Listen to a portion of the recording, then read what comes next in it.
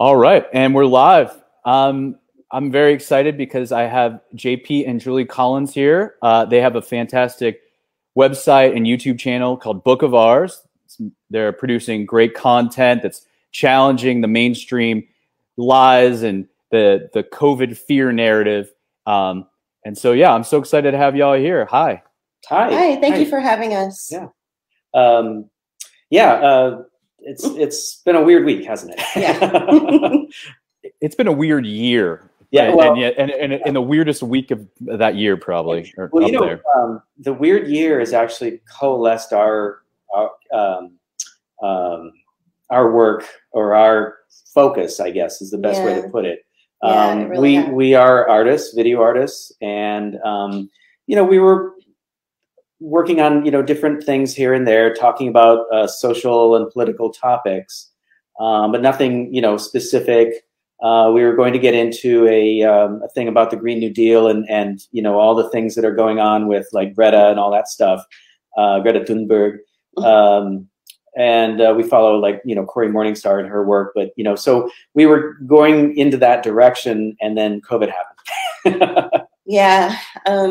We had hoped also to do more things with our community. We were considering even starting our own 501c3 to do like community events where people could get together and do,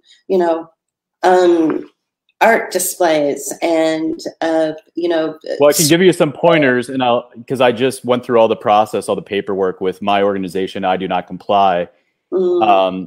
Which I launched back in July, on 4th of July weekend. So to mount a resistance to all these draconian measures and unconstitutional mandates that have taken over our lives under the guise of public safety. But so my advice, I can walk you through all that paperwork, because now I know it's a lot of bureaucracy and it takes forever. The IRS, it turns out, is they're not so fast. It's when you're dealing with a big bloated bureaucracy, it's not super efficient, especially now, right? And we decided not to do that anyway, because it involved people getting together, and with things the way they are, we were just like, we're going to be spinning our wheels trying to do this. Right. So it would be half of our effort would be trying to convince people to come out, because and it's just it only works if there's no pandemic. Or fear of other people, other people. And then also, like, even if we did do that and we said, you don't have to have a mask on and all that, then we'd be fighting the other side of the bureaucracy of some of these restaurants are doing. Right. And, so we just. So we're throwing all of our energy into our creative work. Yeah. Which is ultimately the best thing anyway for us. Because, which is really who we are. Yeah. So, yeah. Well, I think, that's one of the, that's great to hear that you found that to channel your energies into. And I see you're already up to thousands and thousands of subscribers on YouTube. So the content you're putting out there is getting a warm reception. And So, I try to find the silver linings in this crazy of a year. Like this year, it's been so transformative. I think it's showed us who our real friends are, who we can really count on. Who is going to choose, their family and loved ones over, or choose the media over their loved ones? Are they going to believe the mainstream script, or are they going to put like humanity and what they feel in their gut over that? Yeah. So yeah, I bought a house this year. I'm a first time gun owner. Never wanted to own a firearm. I'm one of those guys. I'm part of the all the booming arms industry, I guess, as it is. And I bought a house and I started a nonprofit organization. So there's been some silver linings to it. Yeah, some serious changes in your life. I think I had heard that you were sort of on the Democrat side of things your whole life or something, and then you switched. I will say I feel like my positions really haven't changed in a lot of ways. I just think the political spectrum has shifted. What I thought, if you look at the 90s, the left or the liberals of that time were the ones speaking out for freedom of speech. They were saying, you shouldn't censor rap music. You shouldn't censor Rage Against the Machine. Now the left are the most censorious. They Right. want to shut down free speech. They want to shut down free discourse and debate. So I don't feel like I so much have changed, but I think the spectrum has changed. But Right. in the past, I've always, for presidential candidates, I've always voted for an independent or Green Party candidate. Mm-hmm. I will say in 2016, I voted for Jill Stein. Before that, I think I voted for Ralph Nader two or three times. Yeah, same here. I was a Green Party member for, since I voted. I was I was a member or voting Green. For years. Yeah, well, starting Decades. I voted for Nader against Clinton. Yeah. Bill Clinton. Nice. Yeah. And we voted for Jill Stein too. Yeah, so. yeah. And we went to see her speak. We actually went to a little house party in San Francisco. And we met her. So y'all were probably in California then. Were you still living in California? Yeah. So, so that was kind of cool. But since then we've shifted our political focus dramatically, although not so dramatically, because I feel like I've come full circle in my own personal political tendency. So I will say my activism history.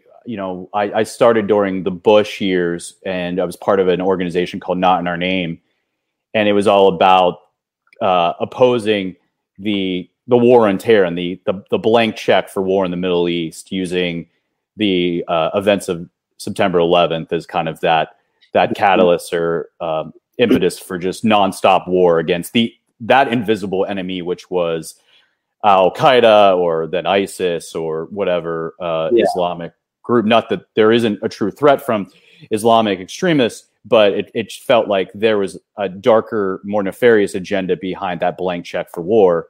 And now we're dealing with that. The war on terror seems like that paradigm has now just been turned on us, where it's now we're the terrorists. Everybody is a walking biohazard, and the war on terror has become the war on all of us. Well, you're a terrorist for breathing. Right. The whole idea of turning something like CO2 into something that you need to curtail and squash down. It's like it's the building block of life, and yet we're being told that there's too much CO2 in the world, and it's like, how? I'm not sure if that's really the case. And I mean, it feels like, since we're carbon-based life forms, that when they say we need to reduce carbon emissions, is basically what they're saying is that they want to reduce us. Mm-hmm. They want to reduce the population. Every time I see Bill Gates say that we need to go after the virus, I know what he's really saying is we need to go after human beings. Absolutely. So I equate that kind of language with these really, sort of genocidal and eugenicist type philosophies, that have always been kind of behind the scenes. Like they've never really been out front, and now it's out front. Now they're being pretty transparent about their goals. It is, 100%. It is an open conspiracy. We saw, the Klaus Schwab writing about the Great Reset in last week's. It was set to be the cover story. I think they changed it to the last minute, and they changed it to a Shepherd Fairy illustration of a woman with a handkerchief saying "vote" on it. But maybe there was alternate covers. But I know the original cover was supposed to be just the Great Reset, and it showed these workers restructuring the globe, and then somebody had to put a piece of the planet back. Yeah. And they're quoting Klaus Schwab on the front. And we have Bill Gates, openly talking about using vaccines to depopulate the earth, to reduce the world's population, which should set off a red flag for every sensible person on the planet, right? Of course, that it would. But if you're living longer, right, and you're saving people from disease with vaccines, which is their claim, then people are going to live longer. There's going to be more people alive. There's going to be more people breeding. And when he's pressed on this, he goes, it's this odd phenomenon. When people are healthy and they live longer, they tend to have less kids. And that's why the vaccines will help to depopulate the world. Yeah, they've been saying that for a long time. We caught an old interview with Melinda Gates in Africa on like 60 minutes or something. 60 minutes. Yeah. We used it in one of our videos, and she's just basically, outright saying, it's like, well, we need to sterilize these people. Yeah. So this woman, she'll be better off if she has less children. If she's sterilized. I mean, just awful. And that's what we're up against. We're up against this elite billionaire class, this globalist cabal that thinks they are in the position to call the shots for all of humanity. Right. And I think the frightening realization for a lot of us was when COVID supposedly hit, when the scamdemic started in March, when you saw every country, sans maybe Sweden and Belarus, fall lockstep behind the script. It was like they already controlled this. It was almost confirmation that New World Order, that agenda, it exists and it's already here. And they've already taken control of our countries, of our democracies. Mm-hmm. Yes. Right. Yeah. Yes. Like I say a lot, I don't know if you follow the live Facebook feeds I do every once in a while, but I do say a lot, your country has been occupied. And it doesn't feel like an occupation because you don't have jackbooted thugs walking down your street. This is a corporate coup d'etat. This is a capture of your sovereignty. The voter has been rendered useless. Well, that's a great segue into this week. Isn't that topic? Yeah. Well, the topic on everybody's mind is this week's election, which the media wants to say it's already been resolved and we have a winner. Trump is contesting it. What are your thoughts on this circus of a week with the election? To go along with like what we were talking about before, as a transition is the whole corporate feel-good language surrounding everything from how they're taking over and why using words like equity and equitable and sustainable and things like that. Meaning that like we're all going to be equally poor when they get their way. But then that transitions into the language that's being used by, say, the Democratic Party. And even, so you go from like corporate feel-good language that's very beige to very extremist language that's basically equating anyone who supports another idea or set of values as a white supremacist or a racist, and it's these full false equivalents. Yes, and it's we pay attention to language a lot in our work, and it's always very disconcerting to watch people just buy into these things, and so along the lines of like what. What's his name? the apparent president-elect, Biden. Oh, Joe Biden, Sleepy Joe. Yep. Creepy Joe. Along with like his speech as well as Kamala's. These corporate ways of speaking are also part and parcel of the agendas behind their platforms. Right. Well, and they've already adopted the "Build Back Better" motto, which is the slogan of this great reset. Of this new world order, basically. Right. We have Prince Charles of Wales parroting it. We have the Prime Minister in Germany. We have multiple other pawns of this agenda using that slogan. Boris Johnson in the UK. Mm-hmm. I mean, and it's terrifying. I mean, you see this week's Time magazine, they're announcing President-elect Biden, and it's Biden and Harris with their masks on. They could have used any other picture, but it's the symbolism. Sure. I don't know if you can, you probably can't see it, but it's right. But it's them holding their hands up with their black, new world order slave masks on. Yeah, I feel that regarding the election itself, of course, being that we are not participating in the electoral process, and just to put that out there, we don't fault anybody who does. We read the room. We know that this is the United States of America, and a lot of you're part of the problem, man. You could have stopped this, right? We're not allowed to complain now because we don't vote. Well, George Carlin had a great bit about that. He was, was like, you say I can't complain because I don't vote, but you can't complain. You cast your vote, right? You're part of, so. Yeah. But I hear you. Go ahead. I know. I think that the obviously we have a one-party system. It's run by corporate interests. It's, you know, and now it's escalated, you know, in the age of COVID. COVID has been a nice cover to transition into global interests. Some people call it the New World Order. We call it globalization or global interests or corporate fascism. That's what we call it.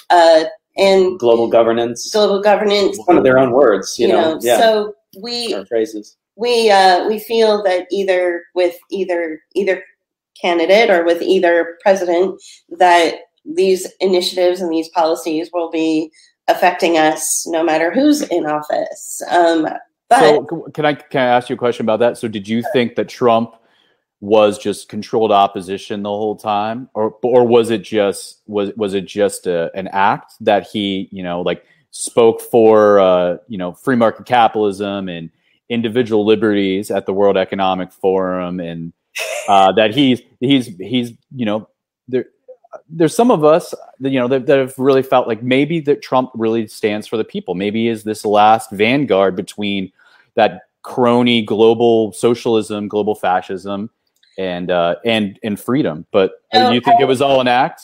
I think JP maybe feels that way, but I got to be completely honest. Like every day, my opinion on that very question changes because I'm like, well, wait a minute. He did play with Bill Clinton on the golf course before the 2016, you know, shenanigans hit us. So what were they talking about? I go back and forth too. Like at my most conspiratorial, I'm like, the Democrats put him into play. They got him to do this thing to where it's like, no, he's just, you know, he's just playing along.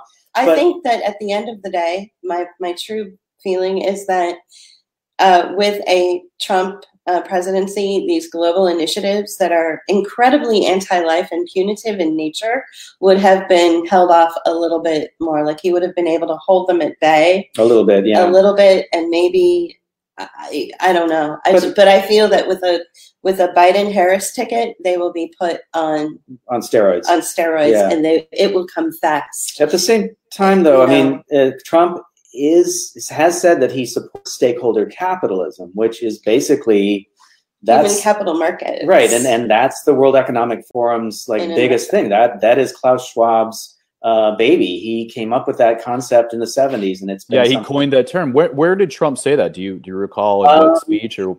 I don't remember. You got us. You got us. It was probably reading one of our. I'm fact checking you. I'm fact checking. I don't know.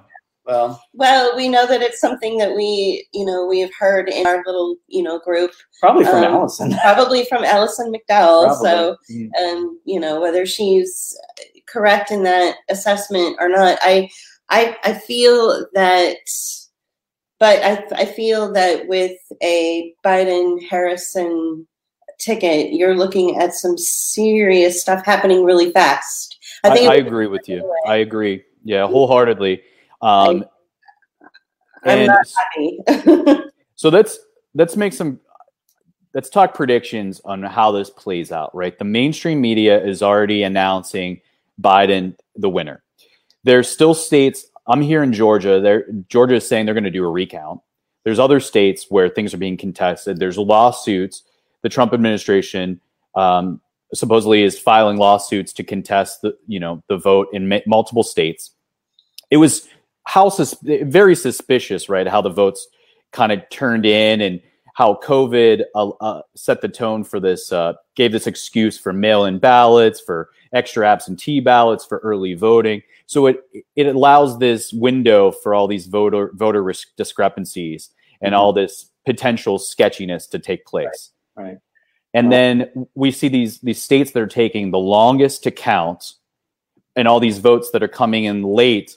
And then 100% of these votes all going to Biden, which seems very suspicious. Oh, incredibly suspicious. I mean, I hope that if there are lawsuits filed, that it will right any wrongs that have been done.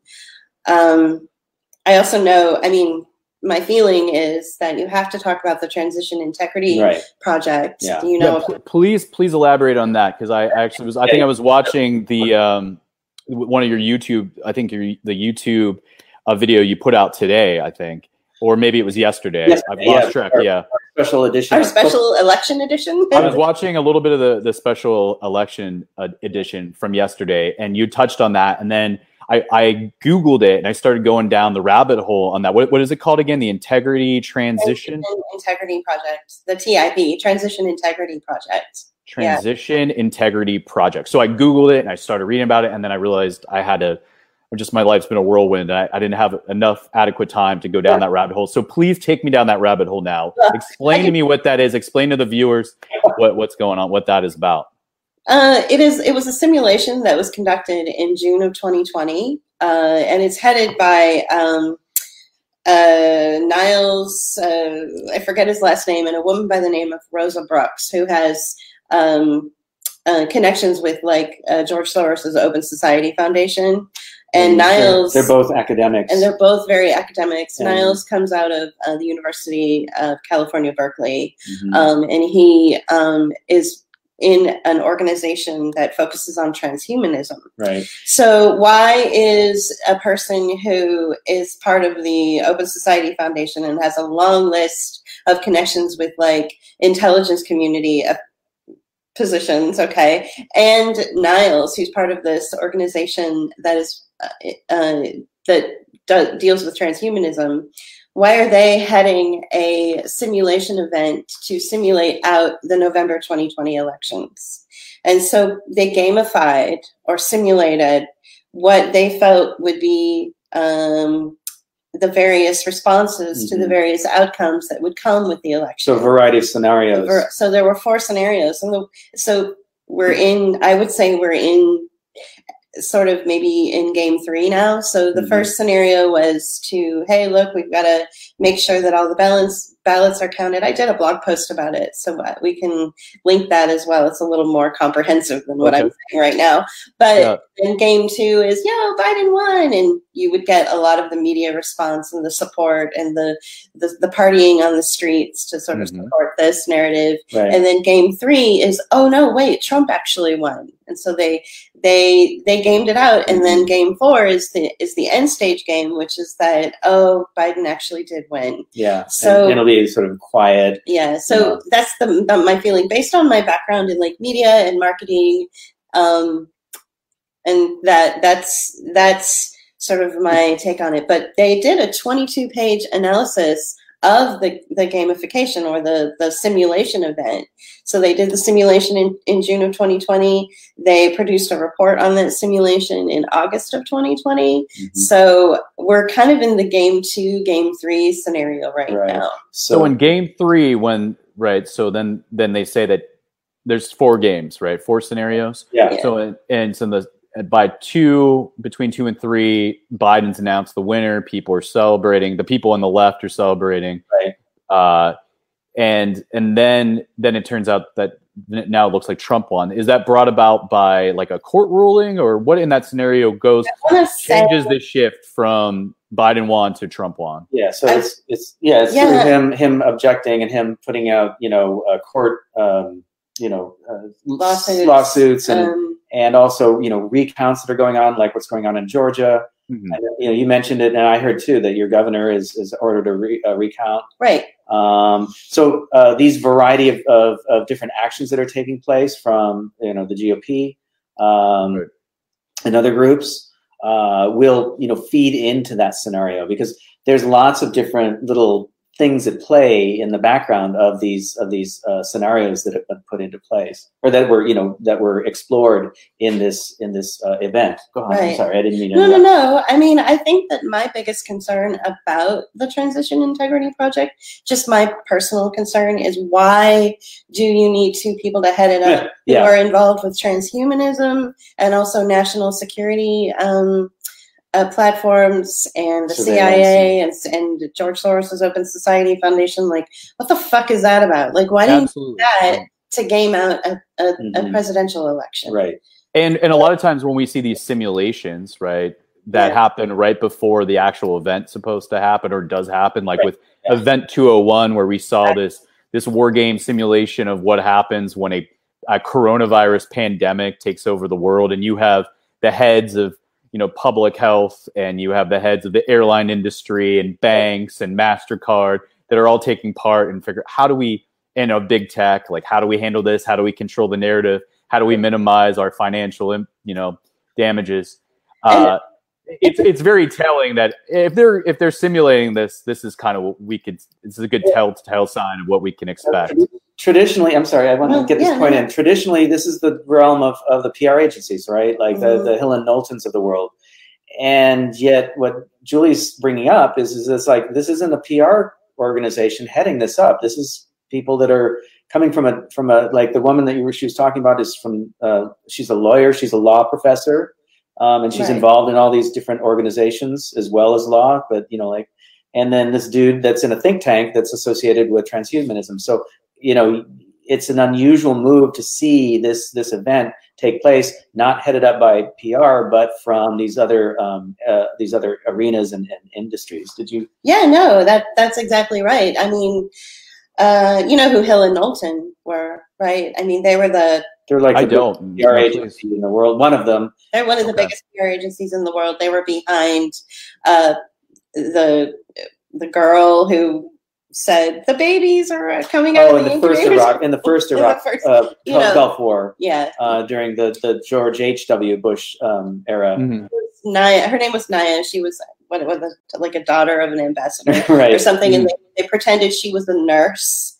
And she made a statement in front of Congress or I don't know. This is a while. This is back in the 90s. Yeah, this is the late 80s. Was that to create cause to go to invade into Kuwait or into Iraq? Yeah, so this was the invasion of Iraq the first time. Mm-hmm. And the reason was because Iraq was apparently invading Kuwait. Right. And so this was a PR campaign that had this girl come out and testify in front of Congress saying that Iraqi soldiers were breaking into hospitals and taking babies out of incubators and throwing them on the floor or bayoneting them. And it was all a big show. It was complete fabricated. It was a PR campaign from Hill and Knowlton, right? Who were like some New York firm. I mean, they're one of the oldest PR campaigns. Yeah, I mean, I've done. I mean, as an employee of another company, I've done business with them and actually worked with some of their people. They're very wide reaching. Yeah. So I mean, So the idea about these gaming events or these simulations or the gamification of our lives, as I call it, why is it that these really creepy organizations are behind them? And not just your average, creepy organization like Hill and Knowlton, That's my question. And also my next question is, how much more are we going to be gamified? Like what next scenario or simulation are we going to find out, and after the fact, we find out always after the fact. We found out about Event 201 in March or April when it took place in October of 2019. Right. We found out about the Transition Integrity Project recently. It's because other than people like yourselves that are doing independent journalism, media, journalism's dead. We have all the mainstream media has been parroting the same message. And I think this election has been a giant wake up call for a lot of people on the right, realizing that even Fox News has been compromised and their beloved Fox News isn't on their side, with maybe the exception of Laura Ingraham and Tucker Carlson. The rest of that media outlet might as well be CNN. And all those media companies are owned by there's only 6 companies that control all the media of the world. Is it 6 or 5 now? Yeah, I think it's 5. Okay. But so what's next? That's my question is, what other simulation are they going to create that we're going to find out a month afterwards? What I want to know is if Event 201 had a plushie toy, why didn't TIP, or did they? I don't know. Maybe they did have I'd love to get one. Yeah, I don't know. Yes. Yeah, I don't know what it is. Burning ballots or something. I know. Oh probably a color at all. Maybe. So here's my prediction. It's interesting because I wasn't familiar about that until just today. But my prediction with the election is that it's going to go as follows. It's the media has already announced Biden is the winner. Trump's going to contest it in the courts. It is going to go before the judges. Some states are going to be recounted, and then ultimately they're going to rule in Trump's favor. And then we basically see the left completely lose their mind. They have just become a rabid mob, right? Whatever the media tells them to do, they seem to follow 100%, whether that's mask up and stay inside for months, or if that is riot in the streets over a racial injustice. It can be literally on a day difference. It's either you can't leave your home. If you leave your home for any reason other than just to get bare essentials, you are going to kill all the grandmas. Right. You are a threat to society, and there's nothing virtuous about you. Or the next day, if you are not out in the streets protesting George Floyd's death, you are the problem, and you are destroying everything with your racism. Yeah. So my feeling is, if Trump then wins after they've already got this sense that they won, and Trump is declared the legitimate winner of this election, this will be confirmation for the hysterics on the left that Trump was the dictator that they were accusing him of this whole time, and he refuses to leave office. And then we've got a full-scale kind of civil war, like violence in the streets, something that really challenges, destabilizes the whole country, sends us into a civil war and to a state of just chaos. Because we know also with the globalists and the global fascists, whatever we want to call them, they like to order out of chaos is the kind of their MO. Yeah. So what would be more chaotic than sending this country into full-scale civil war over Trump? The left claims that Trump's refusing to leave office, and the right will defend him staying in office because they'll say he was the legitimate winner. Well, I think, if we see that kind of behavior, I think what will really be going on will be like what we saw with the BLM protests during the summer, or earlier, like late summer, during the summer, where it was. Okay, I'm going to say this: that they were basically somewhat fabricated. That they actually happened, but they were being put on by people who were hired to do these things, right? BLM is a highly funded, well-funded organization, and that there are actors that are performing the so-called violence, and the places that were being burned were planned. They needed them to be burned anyway, because they were planning to do other things with that property and that real estate, and then the whole statue toppling thing. Like, we know for a fact that the statues in San Francisco that were pulled down, one of them was just junk anyway, that was found in the early 60s that they decided to put up because they needed some decoration there. And so they didn't really have they didn't care about that statue, right? Yeah, right. But it did have historical meaning in that, it was like, well, he was, was a slaveholder and blah, blah, blah, blah, blah. And so, these kinds of things are all for show. And then that one statue that we show in one of our videos that got rolled down the street in England. Right. In communitarianism, it was so during one of these BLM protests, they pulled down the statue and rolled it down the street and then dumped it in the river. And then basically, after all the cameras went away, they fished it out of the river and they took it back to where it belonged. And they basically did they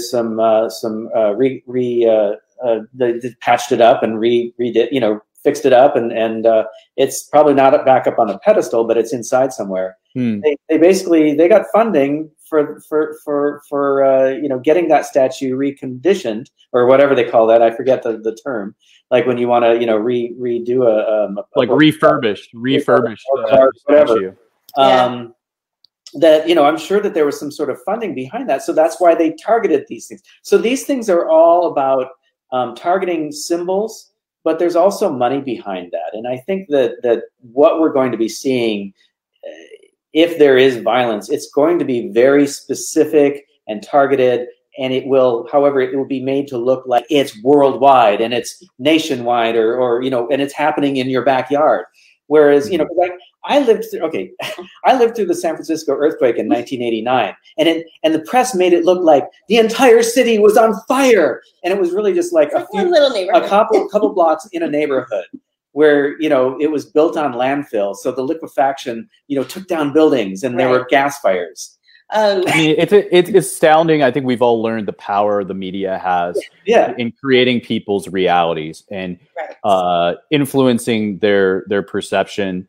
And which something I wanted to talk about. I mentioned to you just briefly before we went live is how I feel that I've seen these similarities between the COVID cult, as I call it, and an actual cult indoctrinations. Like I've just finished watching these documentaries about NXIVM, which was this like celebrity laden, crazed, like weird sex cult that was based in like Albany, New York, under this guy Keith Raniere.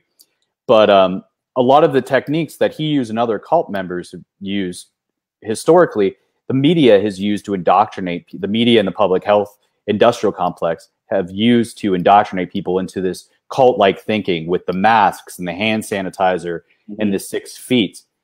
And one of the really interesting things in that documentary is they interview this guy, Rick Ross, he's a professional cult deprogrammer where he goes in and families will hire him to try to like rescue their loved ones that have been brainwashed and simulated into one of these cults.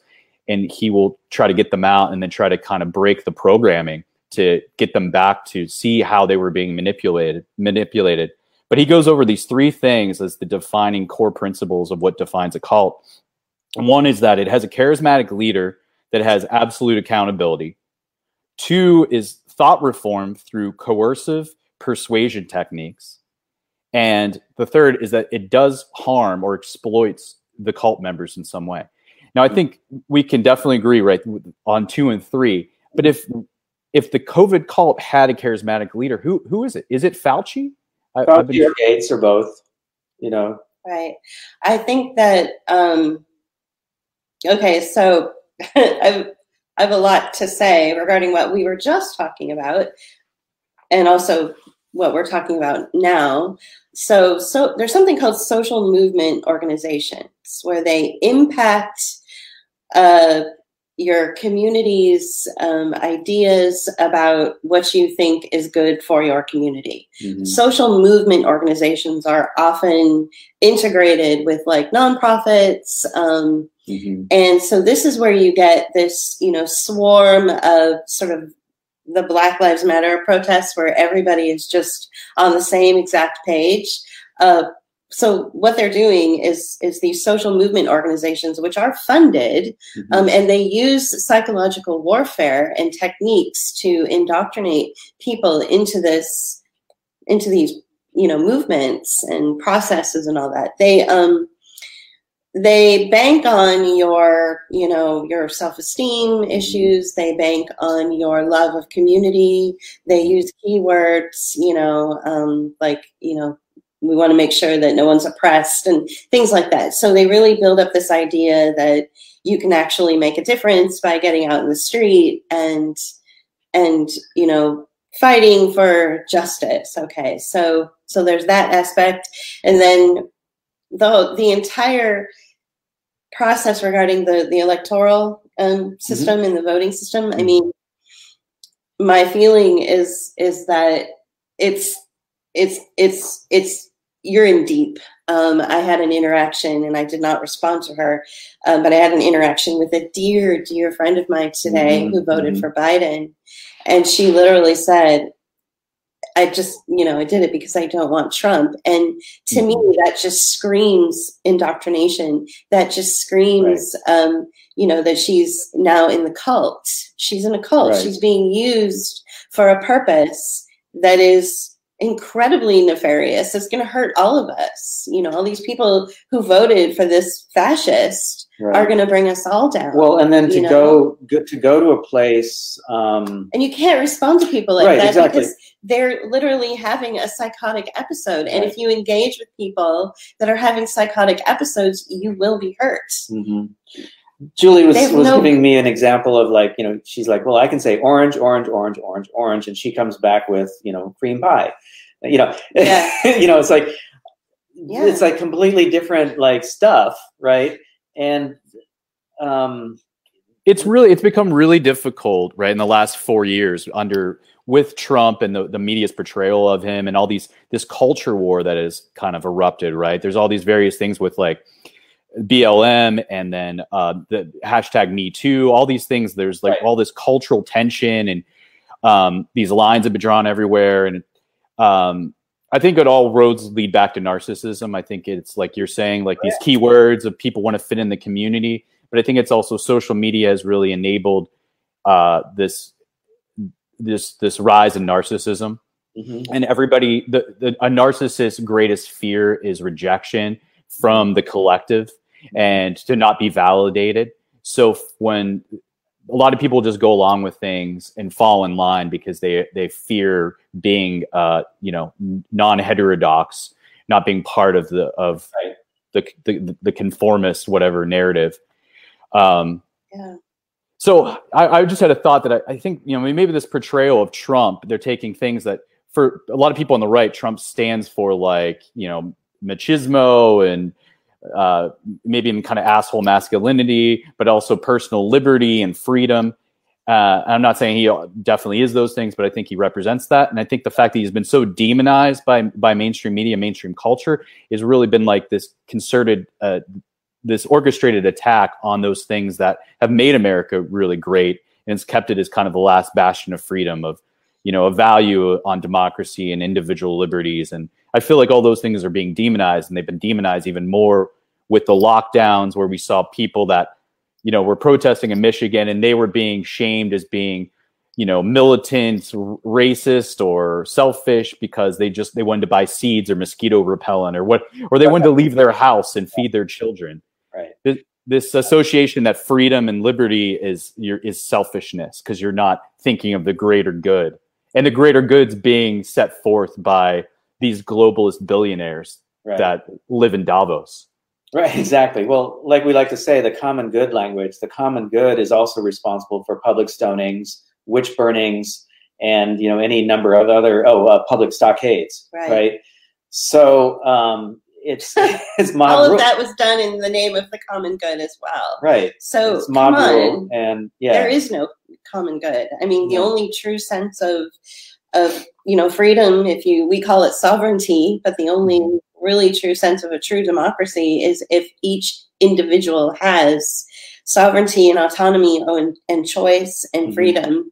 Right. You don't exist in a democracy unless you have the individual freedoms. And so we recognize that, personal autonomy is very important as well as collective autonomy. Right. So the individual, if the individual is not free, the society or the collective group is not free, right? You can't have one or the other. So there's a lot of good language that comes from, good, even going back to like Native American sort of way of working in their communities, that's been co-opted, repurposed, and represented for the benefit of the ruling class, for the benefit of this globalization, World Economic Forum bullshit. Well, I find that's going to hurt people. Yeah, I find that a lot of rhetoric has been coming out of leftist language, whether it's anarchist or Marxist. They take it and they repurpose it and make it into something that hurts people rather than talking about liberation. So as opposed to it being liberatory and about liberation, it's more about keeping people in place and down, and using these words like the common good, which is, I don't find in leftist, well, at least not in anarchist language, but you do find it in, what's going on right now, and a lot of the communitarianism that's being used in these initiatives as well. I mean, it's a cult. Yeah. Coming back to it's a cult. We have the cult of Trump derangement syndrome, and we have the COVID cult. So if my scenario doesn't play out and my prediction's wrong, and it plays out the way that the integrity Transition Integrity Project. Yeah. Transition Integrity Project, TIP, right? Transition Integrity Project plays out. So in the end, Biden is still the winner. Let's look at silver linings as having this blathering, senile old man and a cop, basically, as the villains to represent the global fascist agenda here in America. I think there's silver linings to that. I think the right is going to be really motivated and galvanized to resist, and they're also disenfranchised, thinking that their vote, if they can't change things with voting, then maybe it's going to take other means. Exactly. Yeah. So maybe that is the silver lining in a Biden-Harris, win. Yes. So I think can I field this? Do you mind? Please. I think that what is exactly that, is that it would galvanize those that are dubious of a forced vaccination. And we're talking about a series of vaccinations. Yeah, it's not just going to be one jab. It's not just going to be one jab. It's a series of vaccinations that will alter your human existence. Okay, so we'll have all of those people who typically come from the right galvanized to fight against Bill Gates and his initiatives and all that. But what the right doesn't realize is that there's a good part of the left, and we're those people that agree with them. So not only will you have the right galvanized, but you'll have a portion of the left, like the anarchist community.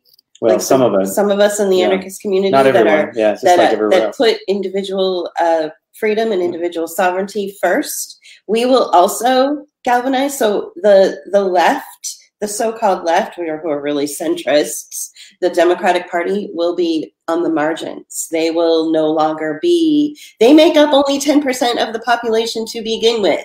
And yet they are writing all of the policies and all of the initiatives, and they've taken over the press and all of that. But they're only about 10% of the population. They're the managerial class. So they will be even further to the margins, and the working class and the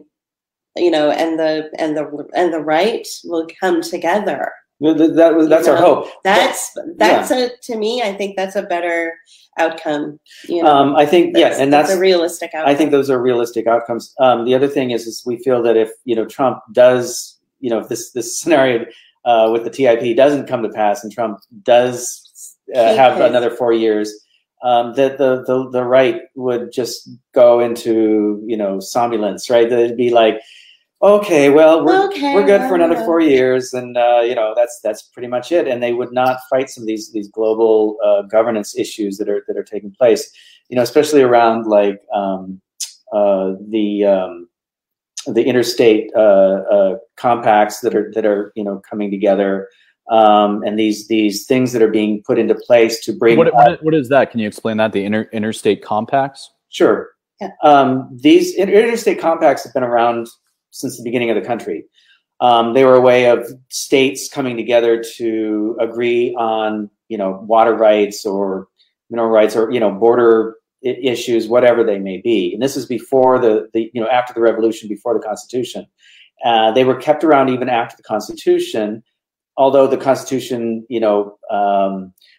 created and codified a lot of the issues that were, that these compacts were created for in the first place. But there were still other issues that needed to be addressed, like the border between, I think Georgia and South Carolina. I think there were some water rights issues that were going on. Okay, so these things existed before, but what's happening now is what we're looking at with global governance is the hierarchy would be like global, regional, local, basically. I mean, there might be a few things in between, but that's basically the building blocks. Interstate compacts are a way of regionalizing the United States and taking we're talking like we're dividing the country up in districts, like Hunger Games stuff, basically. Right. Yeah. Okay. So exactly. And so global governance is looking to take nation states out of the picture altogether. And like our last video that we talked about called Deconstruction, we talk about this very thing. We feel that the office of the President of the United States is actually going to go away. We feel that governors are going to go away, and what we'll have are these interstate compacts that are already being formed, and they're made up of corporate interests and the third sector. These are nonprofits and social movement organizations, NGOs, and governments. Okay, and the current situation, like for instance, the one that the Pennsylvania, New York, and a bunch of other states, it's basically you've got one representative from each of the states, from the governor's office of each of the states, who's appointed, and then corporate members who are all appointed. So nobody in these compacts nobody's elected, right? And so it takes away the democracy from a body that is actually creating regulation, regulatory,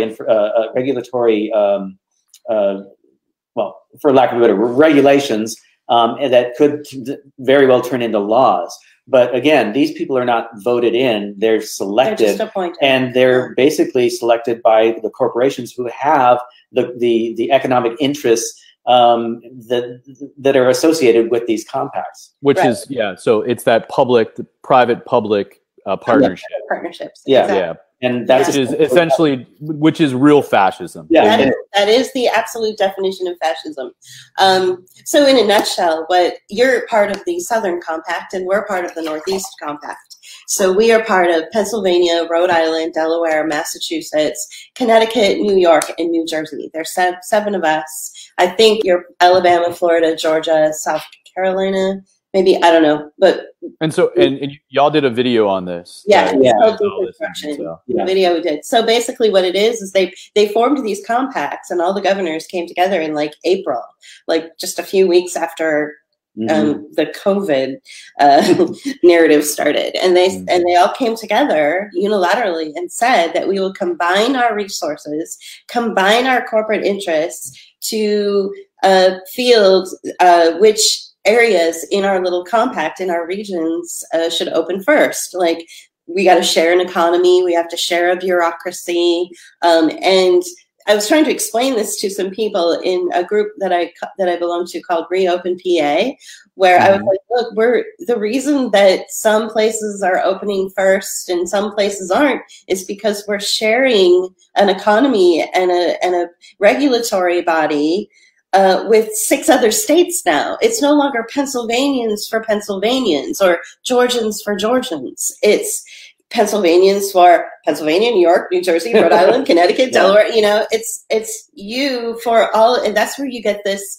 That's why the motto, Biden's motto, which he pulled directly from Klaus Schwab of the World Economic Forum, is "Build Back Better." Yeah. That's why his acceptance speech was just peppered with the word unity, because it's no longer just Californians for Californians. They have to share an economy and a regulation with Washington and Nevada and Oregon. Yeah. Oregon and Nevada and California. So there are some states that are not part of these interstate compacts that were formed.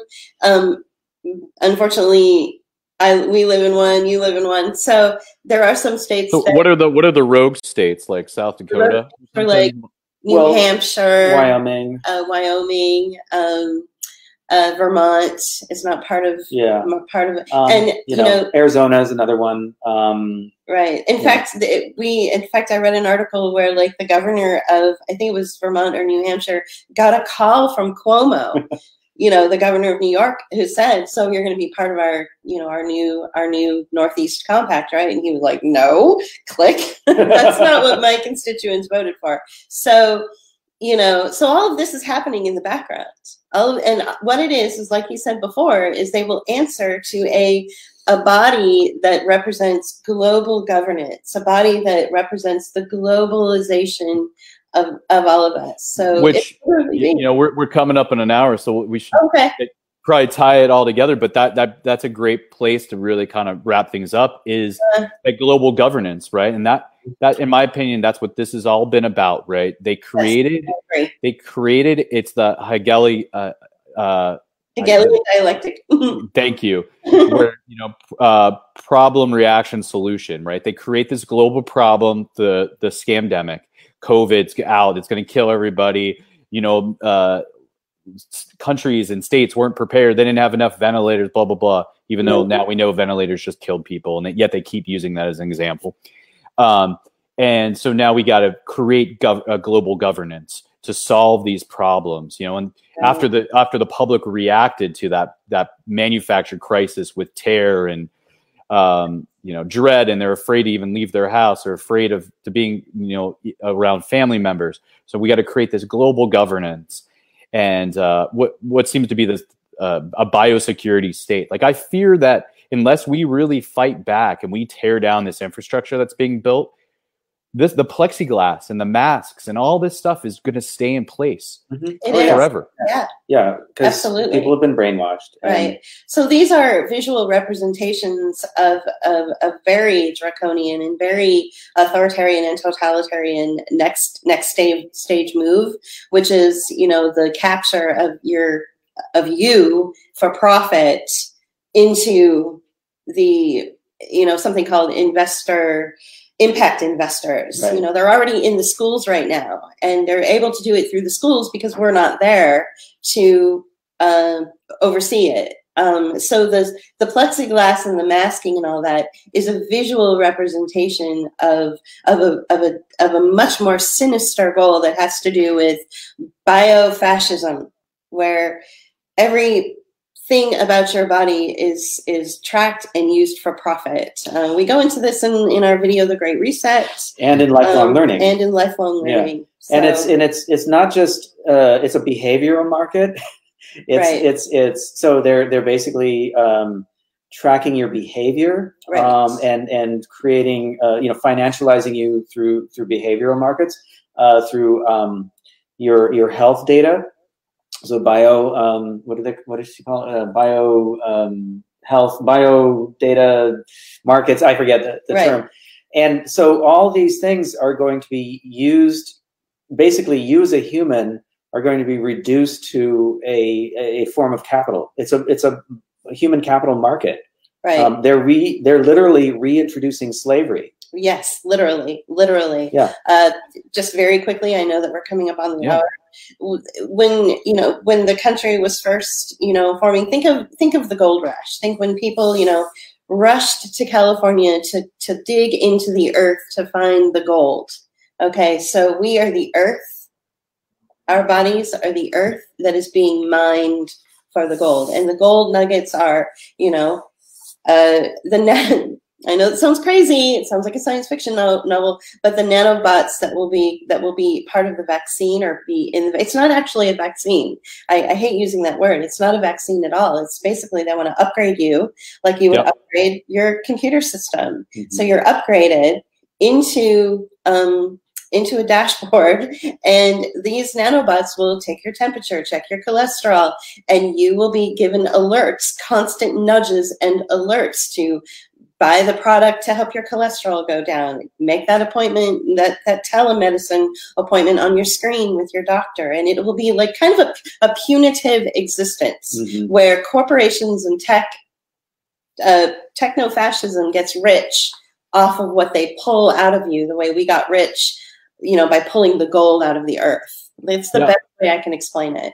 I wonder, so, we have multiple vaccines in the running to be the winning vaccine. We have, of course, Moderna's Bill Gates. Bill Gates is funding all of them, to my knowledge, but one of his, pet projects is the Moderna mRNA vaccine, which be the first of its kind, a gene editing vaccine. We actually encountered, my organization, I Do Not Comply, we had a protest down at Grady Hospital here in Atlanta, Georgia, where they're trying to find unsuspecting African-American people from the working class communities around Grady to participate in the Moderna phase 3 trials. Right. And we made so much noise. We were out there for hours that the people conducting the Moderna trials came out to even speak with us, which was interesting. We caught some of that. It's ended up on one of our channels or on our Facebook page.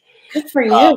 That's good. Yeah. Yeah. You can find a list. I can send you all a list of all the clinical trial sites all across the country. They're pretty much every major city. They're testing the Moderna vaccine. It's like the Tuskegee, medical experiments all over again, right? 100%. If people aren't familiar with that, that was an experiment where they knowingly let an African-American population suffer and die with syphilis. They, under the guise that they were treating them, they were giving them basically saline or shots that had no antibiotics because they wanted to see what syphilis would do to the human body and how it could be transmitted to their offspring and to their other family members. And by the end of that, the last 20 years of that study was overseen by the CDC. So nobody should put their faith in that organization. Or Fauci. or Fauci or Gates. Exactly. I mean, oh my God, yeah. So, but my question is with the vaccine, and is, you know, how much of it will be that nanobot technology and something that really pushes us into that full-blown transhumanism, and how much of the vaccine will just outright either sterilize or kill or paralyze people? Because like we talked about earlier, is depopulation is one of their major goals. And now they've created a scenario where they can get millions of people to line up to take this jab, either willingly or under coercion. Yeah, I mean that's such a huge topic, and it has to do with class war, and classism, and you know, so that's a whole other topic. I know. I maybe that's a can of worms for another day, but yeah, I mean, we're over an hour now. But so, food for thought. Yeah, for sure. Well, Collins, it's been so nice to meet you, kind of face to face, at least through the screen. I encourage anybody who watches this to check out your YouTube channel and your website, Book of Ours, and you know, be sure to. We're always looking for new freedom fighters for I Do Not Comply. We are about to be a registered 501c3, but we're fighting on multiple fronts, from billboards to educational videos to obviously, you know, grassroots street-based activism. This is a war that has to be fought on many fronts. So let's keep building our base and our network of resistance. And got it. Okay, yeah, that's amazing. And let's do this again soon. Yes, let's do that. Thank you so much. Awesome. Thank y'all. All right. See you soon. Bye.